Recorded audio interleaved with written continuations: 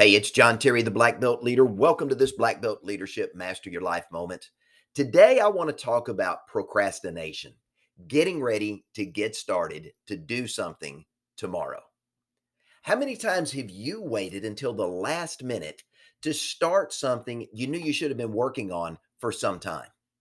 Having raised six children, I can't tell you the number of times as my kids were growing up and we were planning to leave the house at a very specific time to go on a family vacation, only to have one or more of the kids tell me, Dad, I'm still getting ready. Well, they knew in advance what time we were going to leave. I and my mother had reminded them several times, including the night before, that we were getting ready to leave on a family trip and to make sure they had everything ready to go. But still, for at least a couple of them, it was always hurry up and wait. This is procrastination, or as one of my mentors defines it, it's about getting ready to get started to do something tomorrow. Now, people who don't procrastinate want to call those who do lazy or disorganized. And while this may be true for a few, the vast majority of people who procrastinate do so because of an internal conflict between their ears. It's their thinking. According to research by Real Life Management, we all process and prioritize information somewhat differently. Some of us are very analytical, very logical, and very fact based in our thinking. Others of us are more people or cause focused and much more concerned about how a decision is going to affect the people or the cause that's important to us. Now, while these two decision making processes are unique and different, we all have some elements of those in our thinking. And when these two decision making processes collide, it often creates a disconnect, an inability to make a decision or to take action. This is why we procrastinate.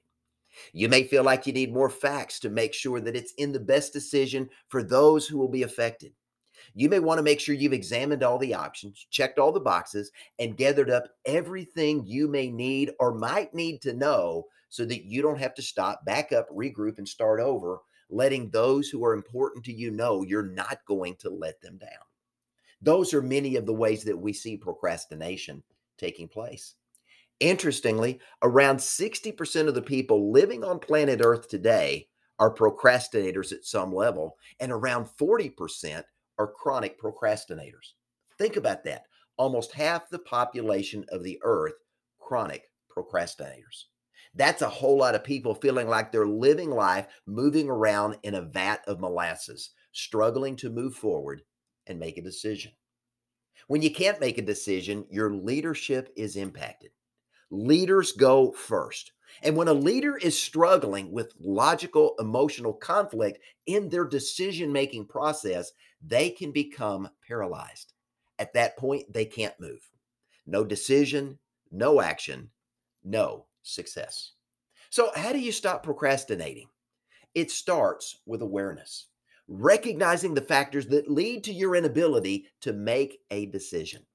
Let me share three common ways I often see leaders procrastinate.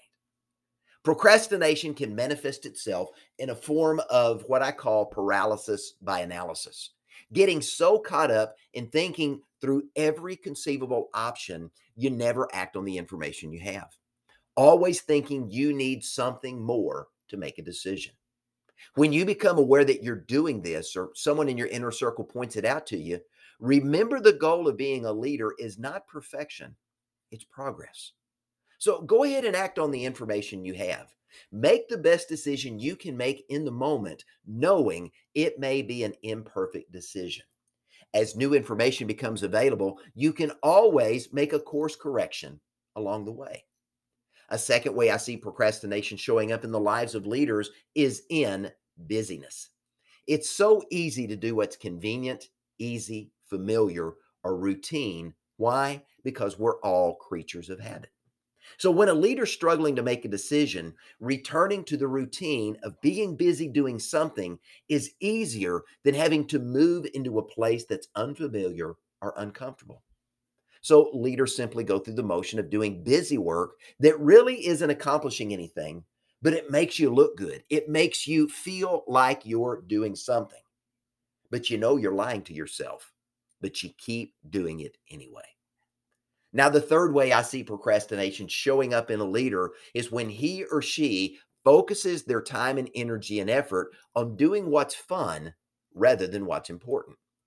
Yes, there's certain things we all enjoy doing. There's certain things we find pleasurable, entertaining, and there are certain things we just don't want to do, but we know need to get done.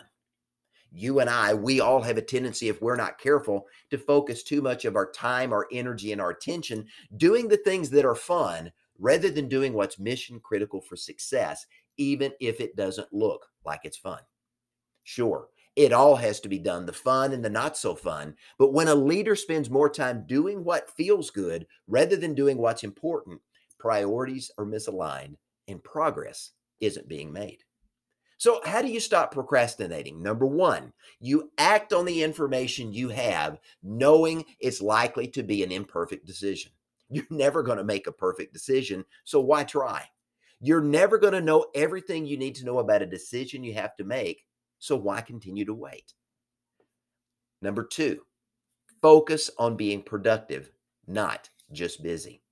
If what you're doing isn't moving the project, the team, or the organization forward, it's not progress.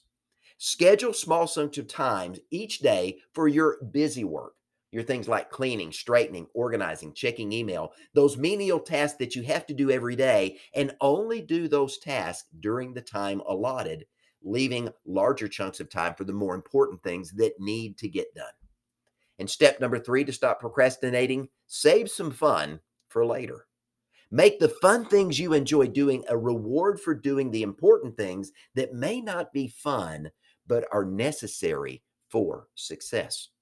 And only after you do something difficult, something challenging, or something essential to move things forward do you get to reward yourself by doing something fun. And guess what? You may find over time these challenging, difficult, mission critical things that need to be done to move things forward may actually be fun as well. So stop procrastinating. Remember, time waits for no one, and procrastination only delays your success by another minute, another hour, another day, another week, another month, or another year. Today is the only moment you have. Once it's gone, it can never be replaced. Don't put off until tomorrow what you know you should be doing today. So stop getting ready to get started to do something tomorrow and do something today. I'm John Terry, the Black Belt Leader. Thanks for joining me for this Black Belt Leadership Master Your Life moment. Have a great day.